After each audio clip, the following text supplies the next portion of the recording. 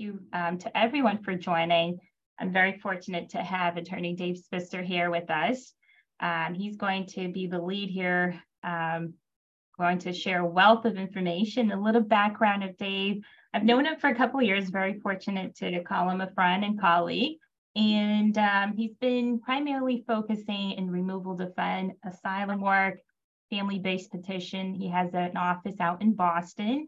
He has a beautiful family, 2 beautiful kids. So Dave, thank you so much for joining us and actually taking some time. Today's topic is a topic that's even in our community of attorneys have been something that others have asked, and your willingness to share is going to provide hopefully more awareness and support and how to do this, right? Because there's a lot of information. So we're hoping to address every question today. So if you have any questions, we're hoping you just hold them until the end. Thank you. I'm going to turn it over to Dave with the first slide. Great. So thank you. Just before we get started, but thank you to Eloa, thank you to Noah and to the BBA for putting this together. I can't promise you that I will be able to answer every question, but I will definitely do my best. And there's a lot that's sort of unpredictable and unknown about this program, but it's really important that anytime you interact with undocumented immigrants in our community, that you're aware of this program as a possibility that they might qualify for. And so, like Aloha said, we'll be able to answer any questions that you have. But just to get started, I think it's important. There's not a lot that's known about deferred action. A lot of times, even seasoned practitioners will say, oh, deferred action, you mean DACA. You mean DACA, which, as you may know, is deferred action for childhood arrivals. So that's commonly known as the DREAM Act. It was passed by the Obama administration in 2012 for people who came as young children and grew up here and have been in the United States for many years. So there's basically deferred action, which is the umbrella term used to describe any types of favorable action that USCIS, which is the agency within the Department of Homeland Security, that they will exercise on a given case. So we're going to talk today about medical deferred action, which is, again, for people who can show like a serious humanitarian concern or condition that they need to remain here in the United States and can't return to their country for any reason. But DACA, deferred action for childhood arrivals, other types of deferred action is included in this overall umbrella. So again, it's not the same thing. It's a common mistake. And we're going to talk today about medical deferred action. So ready for the next slide. Thank you, Dave. So the next question is, what is deferred action? So it is an opportunity for people with particular humanitarian cases to apply for temporary. And thankfully, it can be renewed for a period of lawful presence. The lawful presence term can also be a tricky term. I often have to explain clients what that means. Although it's not meaning lawful immigration status for admissibility purposes, I just wanted to point this out, just mean that for a period of time, you're not accruing a lawful presence. And also in cases where it's granted, they allow you to. So first, the case has to be granted, right? In DACA cases, you can apply for work permits simultaneously. But with this type of case, you'd have to wait for an approval, then apply for a work permit. And nowadays, USCIS has been producing work permits, and the Social Security Department has also been doing it simultaneously. Not available for everyone. It needs to be a compelling case, and this is important to note. I often get clients who, it's a word of mouth referral, like, oh, Elwood did my case. Your kid is, has this certain issue. Why don't you contact her? I think you're going to be able to work with her on this case. And I often have to turn people down because it's not much of a compelling case. So what I've been doing, and just a little tip for all of you, is when there's a consultation, when someone, or I flag that potentially this is a compelling case, I often ask them to consult with me again, and next time bring me some medical documents or we take on a case as a case analysis first. So a compelling case, and I'm sure Dave can go over a few examples, have to be something in a situation where we can show that here in the United States, the person who's requiring medical care needs to be here, that this is the place, adequate care, quality care, and that there are continuous medical appointments, continuous treatments for that. So it has to be compelling. It cannot just be any type of case. Now, going on to types of deferred action, and Dave did go a little bit about DACA. There are spouses, military, deceased veterans, type of humanitarian groups. We also, with deferred action, it's almost like a generic term that DHS has created. And what it does is it just won't allow a removal. So I always tell my clients, almost like you're under umbrella. If ICE is in contact with you or DHS, they see that you have deferred action granted, then you're okay to stay. You don't have to fear removal. In addition, you get this work permit. So it just for some temporary time. Majority of the cases that we deal with, deferred actions, as you can see, is through medical. So we're going to go to where to apply. Dave, you can help us with that. So let's say you meet with somebody in your office, or you speak to someone on the phone, and you realize that they might be a decent candidate for medical deferred action. You have to say, well, who has jurisdiction over the application? Where are we going to apply? And there are two different ways or avenues that you can pursue an application for deferred action. And like a lot of cases within immigration law, it depends whether the person is currently in removal proceedings. So if they're in immigration court at the time when you encounter them, or if they're not in removal proceedings. So when you're in removal proceedings, it has to go through the local ICE field office. That can be a little tricky. We're not really going to focus on that for today.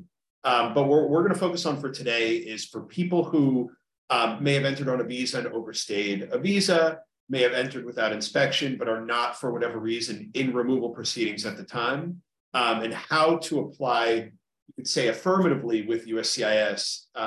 Again, the United States Citizenship and Immigration Service, which is the agency within DHS, within Homeland Security, that adjudicates these types of applications. So we're going to focus on people who are not currently in removal proceedings, how they apply with USCIS. And again, I should mention, it's not at a lockbox where you might file a major application or a form. It's not with a service center. Everything is done at the local field office. Everything is done. So in Boston, it would be in Boston. Around here, it would be in Boston. Western Mass, or closer to Lawrence, it might be in the Lawrence field office. New Hampshire and Manchester, Maine and Portland, et cetera, et cetera. So it's filed either in person or by mail at the local field office. So the history of the deferred action, just to give a little more background into the program, it's similar to any sort of criminal prosecutor or enforcer of the law that, as we all know, there are finite resources within DHS or within Suffolk County with the DA's office, or with any state's attorney or U.S. attorney's office. It would be impossible to enforce the law to the fullest extent on everybody who's here in the United States who is subject to enforcement of the law. So a few decades ago, USCIS decided that they say, we have to defer action on some what they call favorable cases or humanitarian cases. And so what they say, again, they say, if we assume there are several million, perhaps more, undocumented people currently in the United States, how can we either prioritize cases or say that certain cases we're going to defer action on, we're not going to enforce the law on, and allow them to remain here in a temporary, renewable legal state? So again, this is just sort of the history. It's just like any criminal enforcement of the law, any DA's office, state's attorney's office, et cetera. And like Aloha mentioned before, it allows for a temporary protection for some categories of people. Again, whether that's for DACA for children, whether it's for medical deferred action for people who might qualify in this capacity. So next slide, Aloha. Thank you. So who qualifies? Again, just going back to the basics, it has to be a compelling case. It's of humanitarian concern, something really difficult, urgent. And when we mean urgent is there are medical treatment happening. It can't be something in the future. So if a client comes to you and say, I've been diagnosed with this, but my treatments are going to start next year, that's probably not an urgent type of case. So that's when you can tell the client, say, well, I recommend that you get in touch with me when you start your treatment. In the meantime, you can start gathering medical letters, request a copy of your records, and just what we do here in this office. I'm not sure what Dave does on his end, and if he could share, we have always a hard time gathering these medical documents, especially because, when you're a busy practice, you're working with the forms, with the memo, all that. But we do give that responsibility to the client, and it is easier for them too, because it's their own personal information, or let's say if it's a child needing medical care, the parent can go sign off. So it has to be urgent, that there's present need of medical care. We have kids or the individual who needs the medical treatment. It could be in terms of an emotional, could be developmental, or anything physical. A recent case that we received an approval was a child who's in the spectrum of autism. So he's in the low functioning. So there's a lot of required therapy from speech to behavior. So that case, it did take a few tries, and Dave can explain the whole process of convincing USCIS, this kid continues to need treatment, this kid needs to stay here, and the family with this child also needs this for them to allow to stay here. You also have to show, again, as I mentioned earlier, a lack of availability of treatment in the home country. You have to do some research, right? Go into the state reports and we include articles in the region where the child or the individual is seeking treatment, to the hospital where they would potentially, we have cases where folks come from impoverished areas. And so when they seek treatment for a hospital, it's usually state-funded clinics, and they tend to be remote areas. So for them to seek any type of treatment, they have to travel long hours. So we show that, yes, there may be a clinic or a hospital or a doctor out there, but to get to that place or facility, it takes a lot for this family. Question also is, who can be included in this application? You can include immediate family members of the sick child or adult. Every case that I've also, including Dave, we included siblings. So you can include parents, siblings. I've never included an aunt and uncle. I don't think you can do that. I think it has to be immediate family members. What makes this program unique? For most immigration benefits, and besides, you have to show good moral character and all that, in cases like this, you do need to show hardship. For an example, as most of you are familiar with, the 42B cancellation for non-LPRs or LPRs, they do require a hardship context where you have to show that there's going to be hardship, whether it be extreme or an exceptional and unusual. In this case, you can also show it would be a hardship to the immigrant himself. So the context in itself, when you're drafting this memo, you can show the hardship goes to everyone, right? If the parents removed, the parent's not going to be available.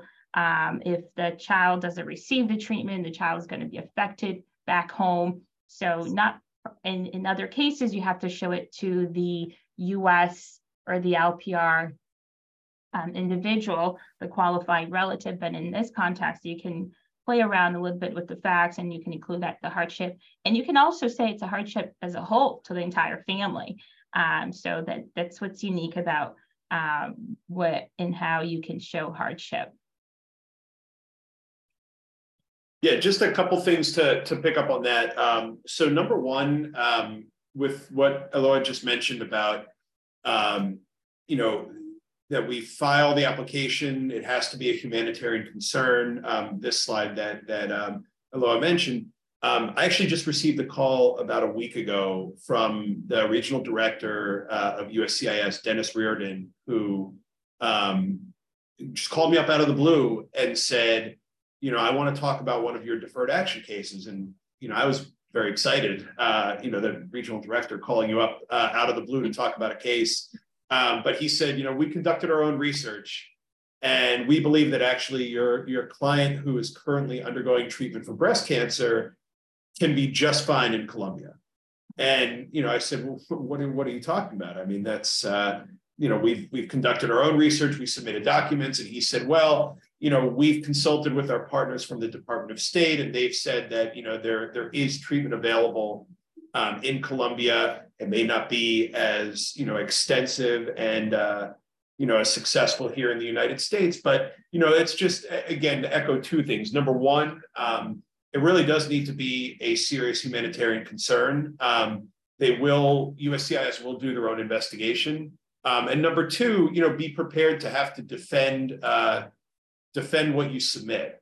This isn't something where you just, if you have a letter from a medical professional saying, you know, in my opinion, you know, Ms. Gonzalez should be able to stay here in the United States. You have to really be able to defend it beyond just, say, a recommendation from the medical professional.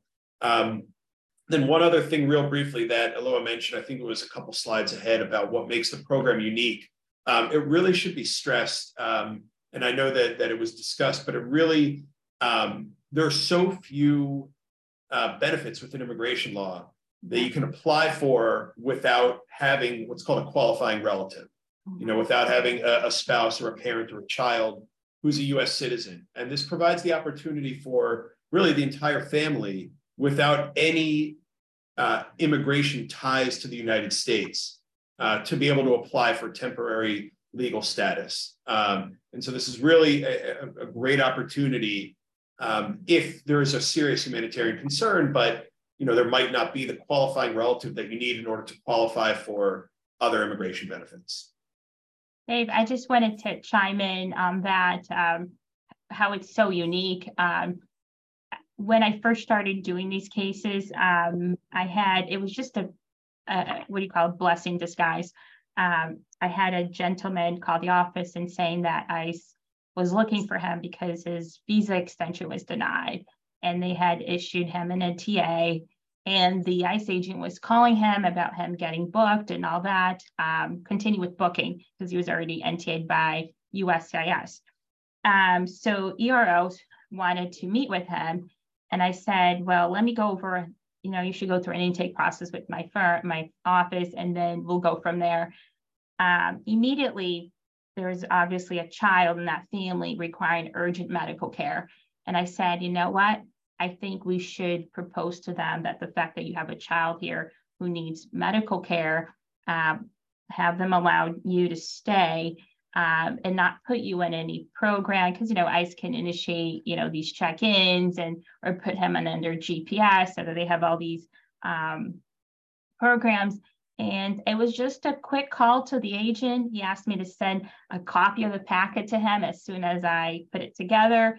I did, and he said, okay, he's fine. Just keep notifying me how the process is coming along. So it is almost like a way to extend to other agencies like, you know, like ERO, as you mentioned, and negotiate where, you know, we're very limited in areas of relief, like as Dave mentioned, but this is a unique and it's available.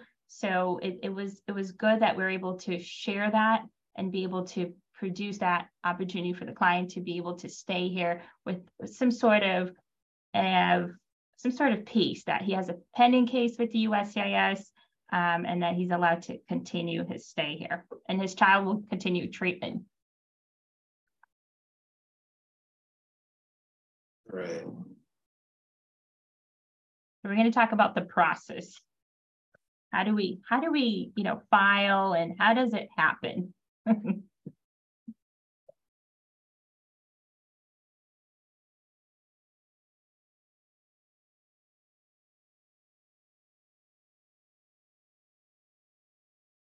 Right. So I think the slide is a couple slides ahead, but the basically the process that we're going to talk about. There we go. The way that this process works, and again, we're going to talk about the specific contents of the packet and what needs to be included when we file, but just sort of an overview of the process for now. We have our packet with our medical documentation and our forms and our photos and everything. Put everything together. As I mentioned before, we can either file it in person at the local field office, or we can file it by mail to the local field office. Obviously, my office is only a couple minutes walk from the field office, so I usually like to walk it over in person. I know that's not realistic for everyone, but either way to file it in person or by mail at the local field office.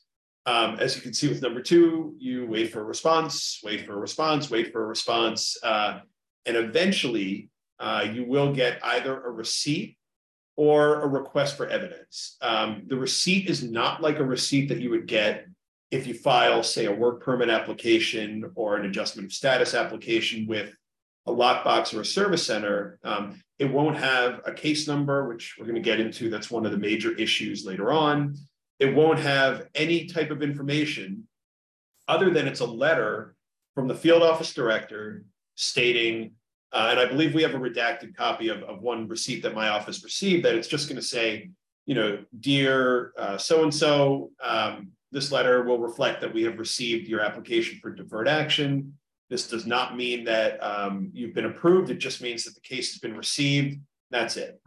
It's almost, it's nice to acknowledge that they've received it, but it's incredibly frustrating in that that's the extent of it at that point. Or they might just immediately issue you a request for evidence. That could be based on any part of the submission that we filed with the field office. They may say we need updated medical records. Again, because it takes a year for them to get back to you, they may need updated records. They may require passport style photos or a copy of a visa or anything like that. They may notify you by mail through a request for evidence. After you receive the receipt or the request for evidence, they'll schedule you for a biometrics notice, your client for a biometrics appointment. And I believe we also have a redacted copy of that as well, which we can share later on. It's the same process for people applying for deferred action as it would be for a work permit or adjustment of status. You go to the same office, you bring the same, the notice as well as a photo identification, just a couple-minute appointment, that's it. But anyone 14 or older, just like for any other immigration benefit, they need to be fingerprinted and taken a photo as well. After the biometrics notice, one of 2 things could happen. Either an interview is scheduled and you have to appear in person in an interview. To be honest, I don't remember the last time I had a client with an interview. I think it was about 5 years ago. It certainly hasn't been since the pandemic in March of 2020.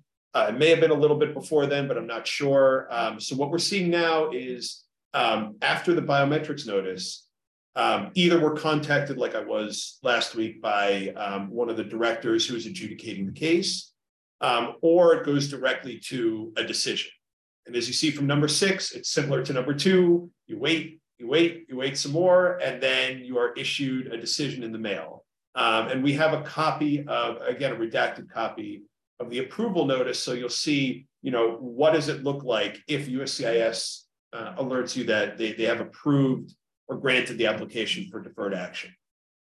Dave, before we jump into the next slide, this is just a question to you, and I think it's important for everyone here to know. In terms of the waiting time, can you give us a timeline, usually from the time that first receipt, which is just a letter, to the biometrics and to the potential approval, or for the decision, I should say? Sure. So it's almost jumping ahead a little bit. It's one of the major issues with the case, but I'll try and give an estimation at this point. Basically, we've seen some cases from start to finish take about 5 or 6 months, and we've seen some cases that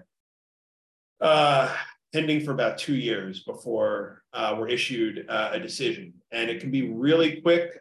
For example, On a different case, we had a client who had their biometrics scheduled about 6 months after we filed the initial packet. And then almost immediately after, we received a call from one of the field office or the deputy field office directors in Boston. And then a decision was issued almost immediately after that. So it could be really quick. More likely, it's going to take, I would say, for the whole entire process, usually between 1 to 1.5 years. Thank you.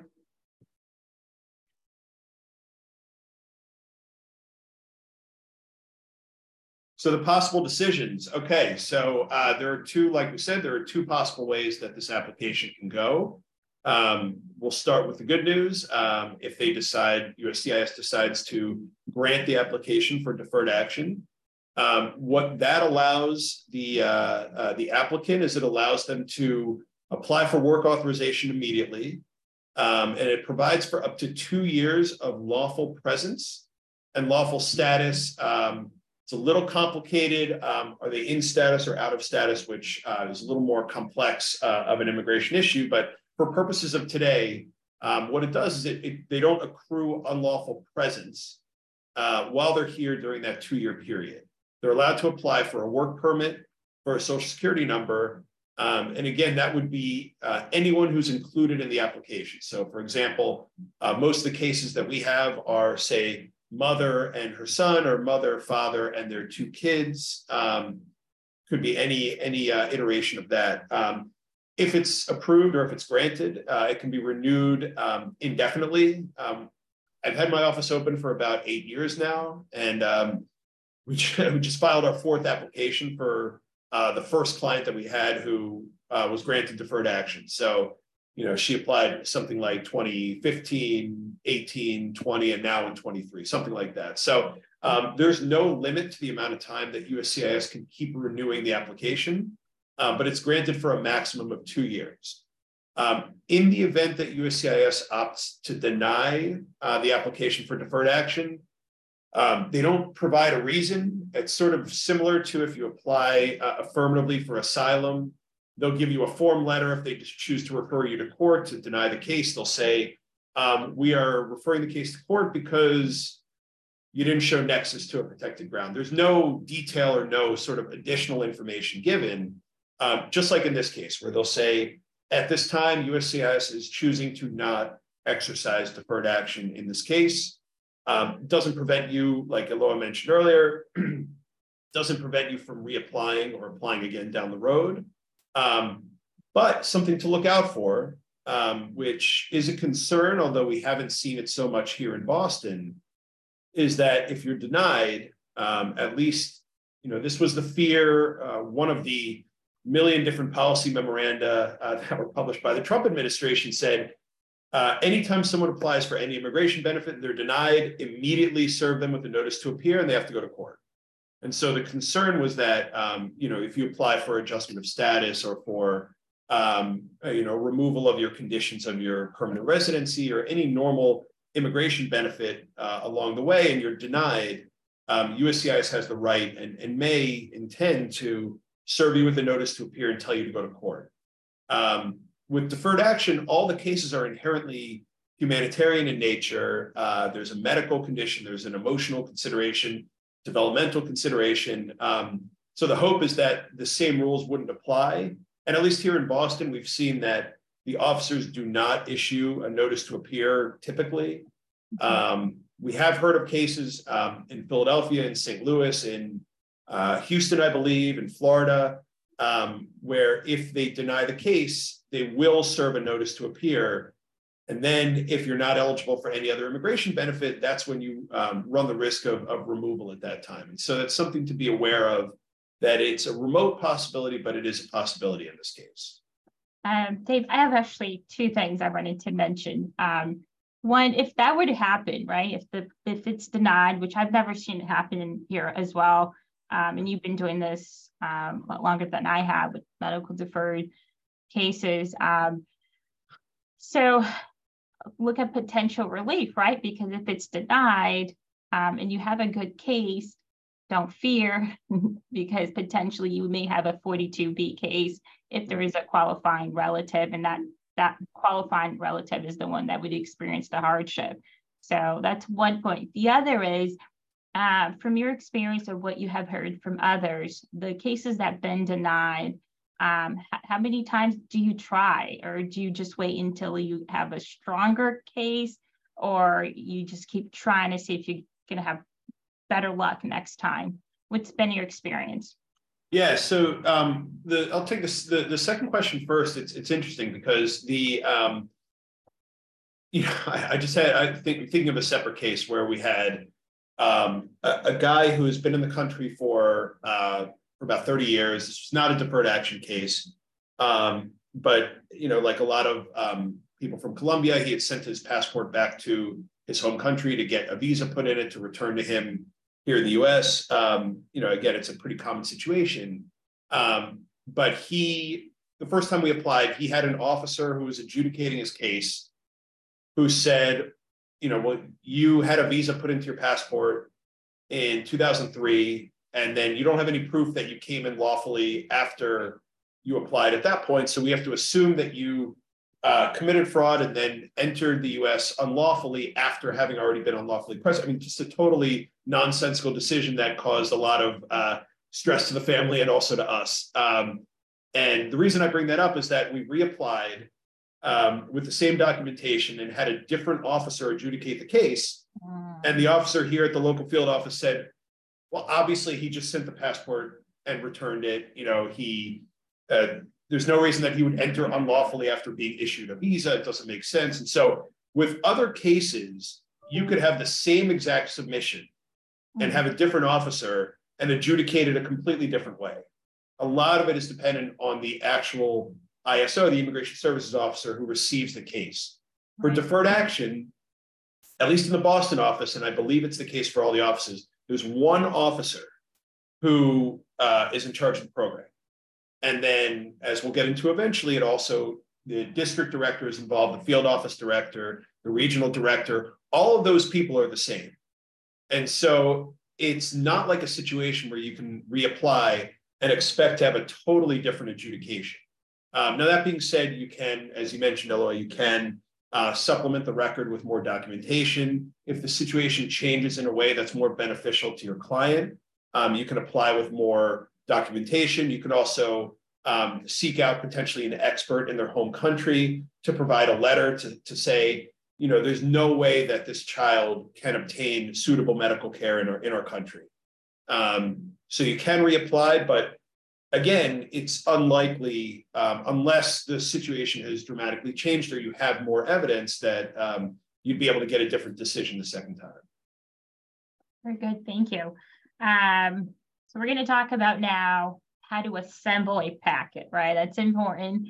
And I always think the first impression is what we want to be best. So you do want to spend time, especially Dave's going to talk about what we're going to talk about later about the medical records portion of the packet. But you need your G28 for the applicants, for each applicant. A G325A for those that have been practicing for a while. That's the annoying form, the biographic form. I used to, so back in like early 2000s, when I was a paralegal, that was a form we had to include with every packet, almost with immigration, like adjustment packet. We had to include the G325A. So I know this form, like I can close my eyes and type out the information. I've done so many of them. So for this, it brings back memory at that time. ID docs, so birth certificates of each applicant has to be included as well, including the child's marriage certificates, passport visas.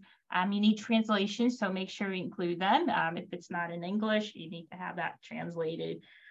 Declaration of any and all applicants, that's important because each of them has their story and each of them has to convince, right, that they are seeking this benefit so they can help this individual who's seeking treatment. So the way we do a declaration is we do a little bit of a background, how life has been prior to entry to the US, and then we include information how life has been here, how the importance of the medical care, and then we end with, please approve our request. You also should be including the health insurance information. And this is something maybe Dave can chime in and add more to it. They want to see how are the treatments, who's paying for these treatments.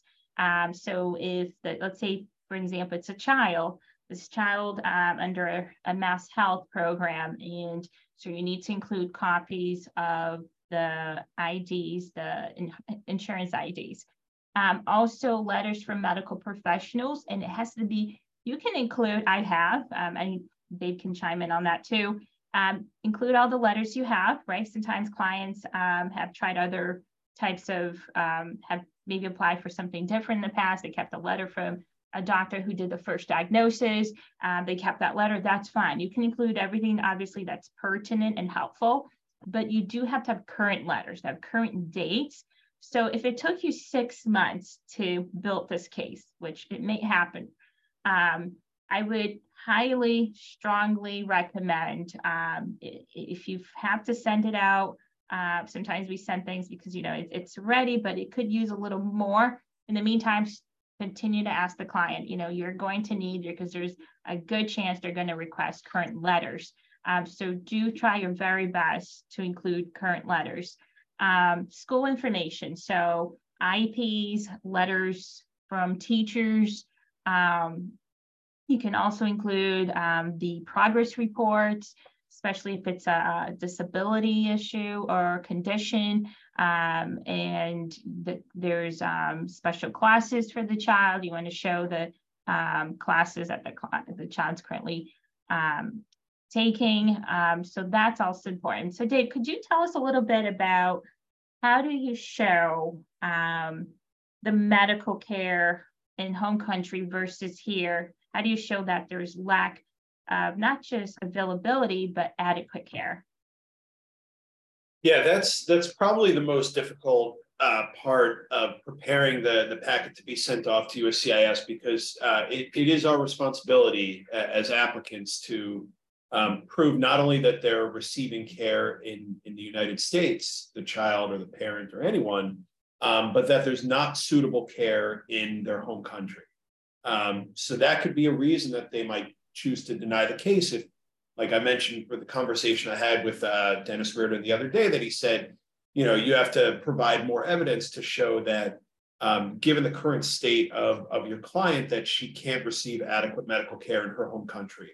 So we like to do that through 2 ways usually. We have research or investigation that we conduct ourselves. That could be documents from the Department of State, from the United Nations, from you name it, the usual suspects, so to speak, that we can provide either online or through print or other media to show, the current state of affairs in their home country.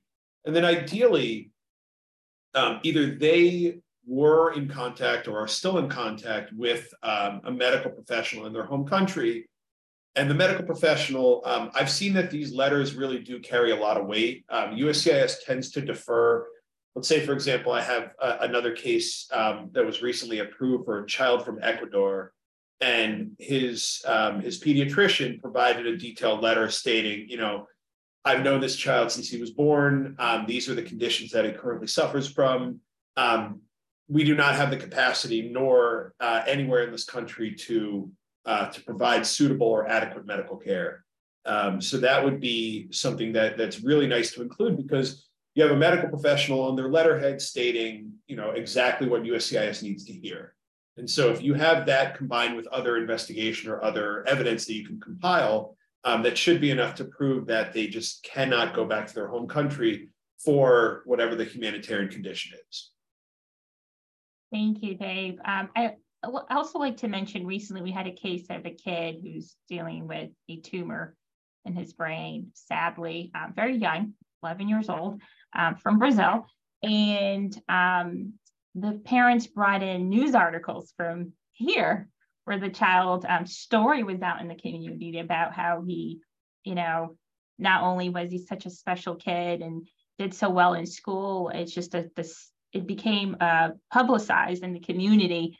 So you could add those in too, show the relevance and the, I would say, I wouldn't say national interest, but there's a community interest as well to have this family here and to have this child to continue treatment. So do work around it. It's something that you can play around with and add more to the need of medical care, but also the community interest of others. Do include a short memorandum addressing not only the eligibility, you can also mention policy. We have the prosecutorial discretion policy terms you can use in there. You can come up, with some case law that you think would be helpful, but you definitely do want to include a memo and a very nice, very straightforward exhibit list is also my recommendation to show them, these are the documents added here. Each applicant do need to provide 2 passport style photos. Going into medical records, because that's also, I would say, a good portion of what's going to be in your packet. You don't want to include every medical sheet out there, right?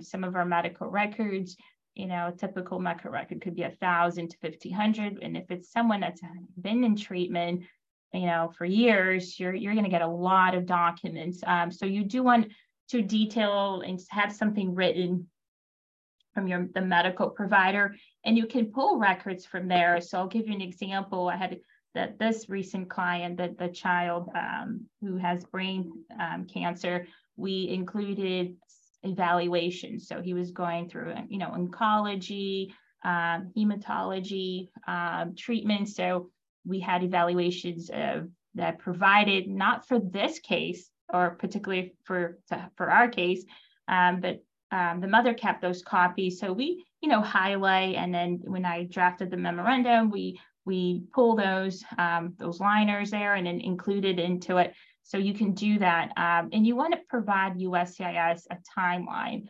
How long, right? Is this going to be short term? Again, most likely you're going to have a favorable decision if it's long-term treatment. I've not tried anything short-term. I shy away because it is an extensive, complex type of work, but putting together. So if the client's not going to have long-term treatment, there's a likelihood that, it's not going to be granted. So you do want to be able to make sure that you press on the need for continuous medical care here, and that this is long-term, potentially life-term, right? And this will never end. This cancerous or this disease, or if it's a condition or syndrome, that it's going to be to the end of time, I should say. So let's talk about, Dave, what unique issues that you have encountered or you think we should know.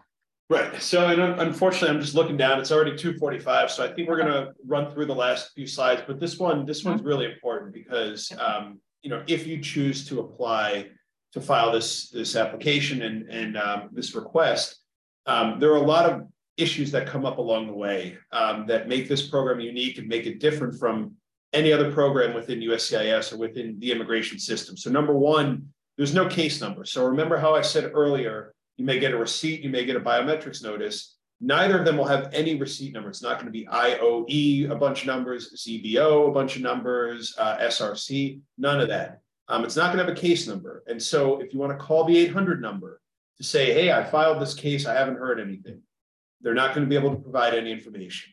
If you call up the 800 number, even after the receipt has been issued, they're not going to have any information. There's also a really complex and extensive hierarchy of decision-making. So the case gets routed to the supervisory immigration services officer who is in charge of the program. They review the case. They send it up to the district director. They send it to the regional director. Then they send it, if there's another higher level, or back down or back up. And so there's just a very strict and extensive routing process where a bunch of people need to sign off on it before the immigration services officer can return with a decision. So it's a lot of time and effort and energy spent with that. There's also no posted guidelines or timelines. So you can go on the USCIS website, you can say, I have an application for a work authorization that we filed that is at the National Benefits Center, and it's outside of the posted guidelines. You can file the e-inquiry online. You can call the 800 number and get any information.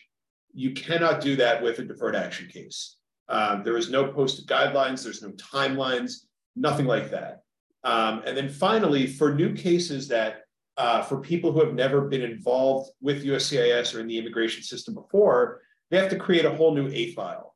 An A file is just what they call, it's short for alien file, that is basically the folder that USCIS has for your client. They issue them a new A number, they create the file with their photos and their documents and everything.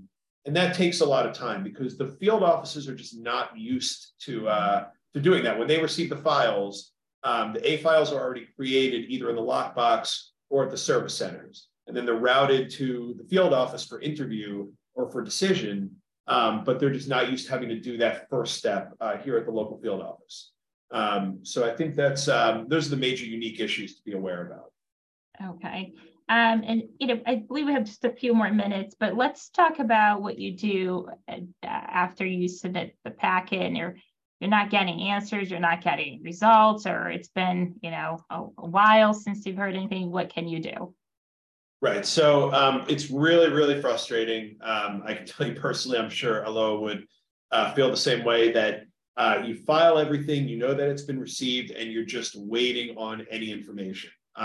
You cannot request an info pass at this point. That sort of went the way, as they say, went the way of the dodo bird when Trump became president. Unfortunately, that's just not a possibility. What I like to do, I know who the officer in Boston and in Lawrence is who adjudicates these forms. So I do like to, if I'm there for another interview, if I'm there for any other reason, I do like to sort of keep my head on a swivel and look around. If I do see them, you sort of feel like James Bond. You're just sort of looking around. You're trying to be suave, not usually successful, but try to seek them out. And then if you do see them, respectfully, of course, approach them and to say, hey, we're waiting on a decision on this case. Here's a letter that we sent. We're just looking for any update. The ALA USCIS liaisons are fantastic, both in Boston and in Lawrence and in other states in New England as well. They're great to work with. And then finally, like with a lot of cases that are pending for a really long time that you're not getting anywhere, you can use, we have a good relationship with Senator Markey and Congresswoman Presley's office if your client lives in their jurisdiction. But it is a little tough. Like I said, there's no case number or receipt number. And that's the first thing that the liaison is going to ask for, the congressional representative is going to ask for. They're going to say, we need a case number in order to inquire as to the status. So sometimes they can sort of form a breakthrough, but I would definitely recommend reaching out to the ALA USCIS liaison because they do have contacts within the local field offices who can inquire into the status of any pending case. Thank you, Dave. So important things to bear in mind. I don't see any questions yet in the queue, so I'll continue for now. So you have to press this on with the client and you have to kind of let them know over and over, it's not an application for a green card. It's not going to lead to one. Often clients will think, oh, my child's sick and this child is born here. So I've been here for 10 years. So I think this is what I'm getting. I'm getting a green card. But you have to explain the difference to them that this is not, a case of what they call it out there, the 10-year law. It's that common popular term.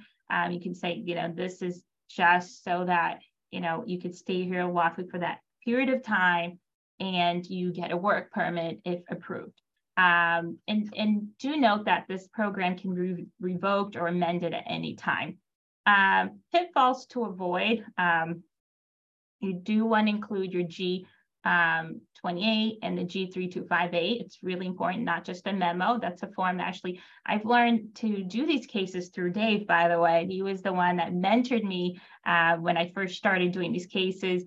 So was really, I would have probably done it without it not knowing, because again, there's no instructions out there on how to do them. So it's not like when you go to the CIS website and you're like, oh, medical deferred, and they give you the whole checklist. So thankfully, Dave was able to guide me through. Be careful the information you're sharing. Very, very important. You got to do FOIA. If the client has an immigration history or has had an extension denied, whatever contact he has had, or you may think he may have, in a policy in this office, every new client, regardless of if they had any contact with immigration, we do FOIAs. And if a client has a criminal record, you want to do a query too, because sometimes clients may forget information, right? Because they're looking into that too. So let me now talk about, Dave, if you can end with what eligible of other benefits are out there in terms with immigration, or what can it lead to, or types of other relief that, and besides the medical deferred, is there anything else? And then if you can talk about if there are any public benefits available when deferred action is approved. Sure. So, anytime you speak to someone or screen someone in your office, like we've said before, it's important to always see what other options they may have. In the event that the application for deferred action is not successful. Like Aloha just mentioned, the 10-year law, also known as cancellation of removal. That's sort of the first thing to bear in mind, because if you have someone you think might qualify for deferred action, you're already talking about a humanitarian condition that is pretty serious. The level for cancellation of removal is exceptional and extremely unusual hardship. So really, really high level, probably akin to what we're looking for in terms of a case for deferred action. And in fact, if you have a US citizen, perhaps the child on behalf of whom the parents would be wanting to apply for deferred action, they may not mind a denial and then a referral to court, a notice to appear in court, because then they can litigate their claim in court if they qualify otherwise, meaning if they have the 10 years, if they have the good moral character, the discretion, et cetera. So they may not mind a denial, but then again, if the local field office thinks you might not qualify for deferred action, you may have a hard time demonstrating the hardship necessary for the 10-year law. But something to bear in mind that you might, your client may prefer to go down that road instead.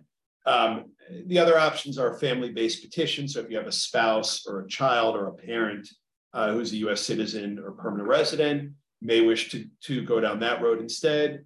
Asylum, again, if you can prove that you have a well-founded fear of future persecution, that may be an option instead of applying for deferred action or any other humanitarian benefit. But it's really important to screen, our clients for, for whatever they might be eligible for. So I saw a question from Paulette. I'm just going to take that real quick. So if an applicant is eligible to apply for SIJ, do you recommend to apply for both? So there's no downside to applying for multiple immigration benefits at the same time. However, bear in mind with SIJ, just the first thing that comes to mind is if there's a successful application for SIJ, that the parents don't receive any benefits through their child.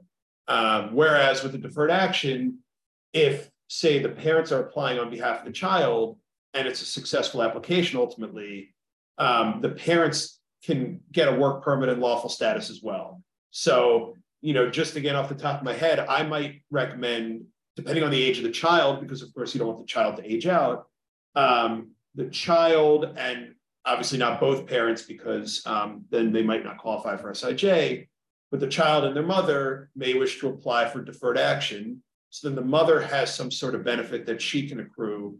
And then the child may also wish to apply for SIJ, assuming they qualify as well. Aloha, how do you feel about that? Do you have any? No, I like this question. It made me think. I like questions like that. It's like, interesting.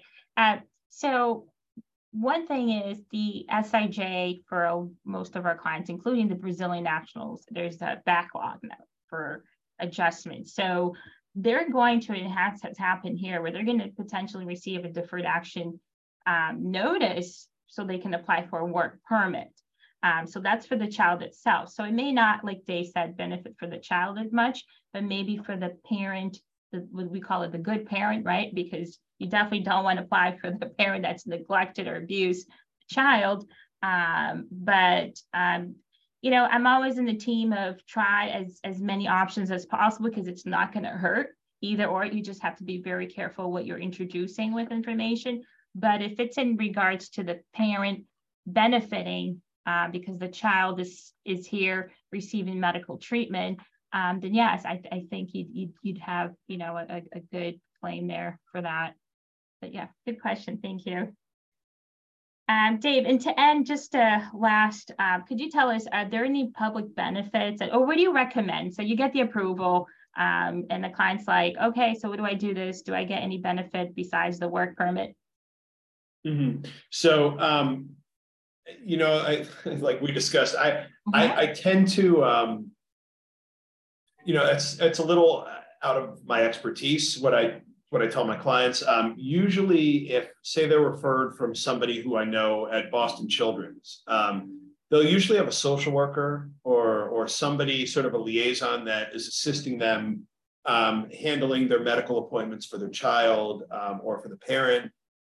So I usually refer them, I say, speak to whatever professional, case manager, social worker who is working with you, to see what types of benefits you might be eligible for. Now, I will say we did receive some pushback a few years ago because I had a client who wanted to apply for housing assistance, and they had to show, it's called PRUCOL, it's permanent residence under the color of law. And it's sort of a vague term in Massachusetts, but they should, given the way it's defined, they should qualify. And in fact, my client we were able to provide a letter that she submitted to the DTA to prove that even though she's not a permanent resident or a citizen, that she is residing permanently under the color of law based on how it's defined and how the deferred action grant is issued from USCIS. So they may qualify for many benefits. We do tend to spend a little bit of time preparing letters and evidence in support of their applications for other benefits, but we usually have them consult with, with a social worker, case manager, some professional to sort of point them in the right direction. Thank you, David. That's also been our case. It's always, because it's not really our area, and I've had other colleagues ask me that same question. We had a colleague who's been doing this for some time. She's still wondering, okay, what benefits are really available? What could they actually apply? So the best start is with a social worker, with a person that's already in contact at the hospital. And so thank you so much, Dave. You've provided a lot of useful information. It's been informative, and thank you for your time. Thank you, Alo, and thank you everyone for coming. And it's great to see everyone.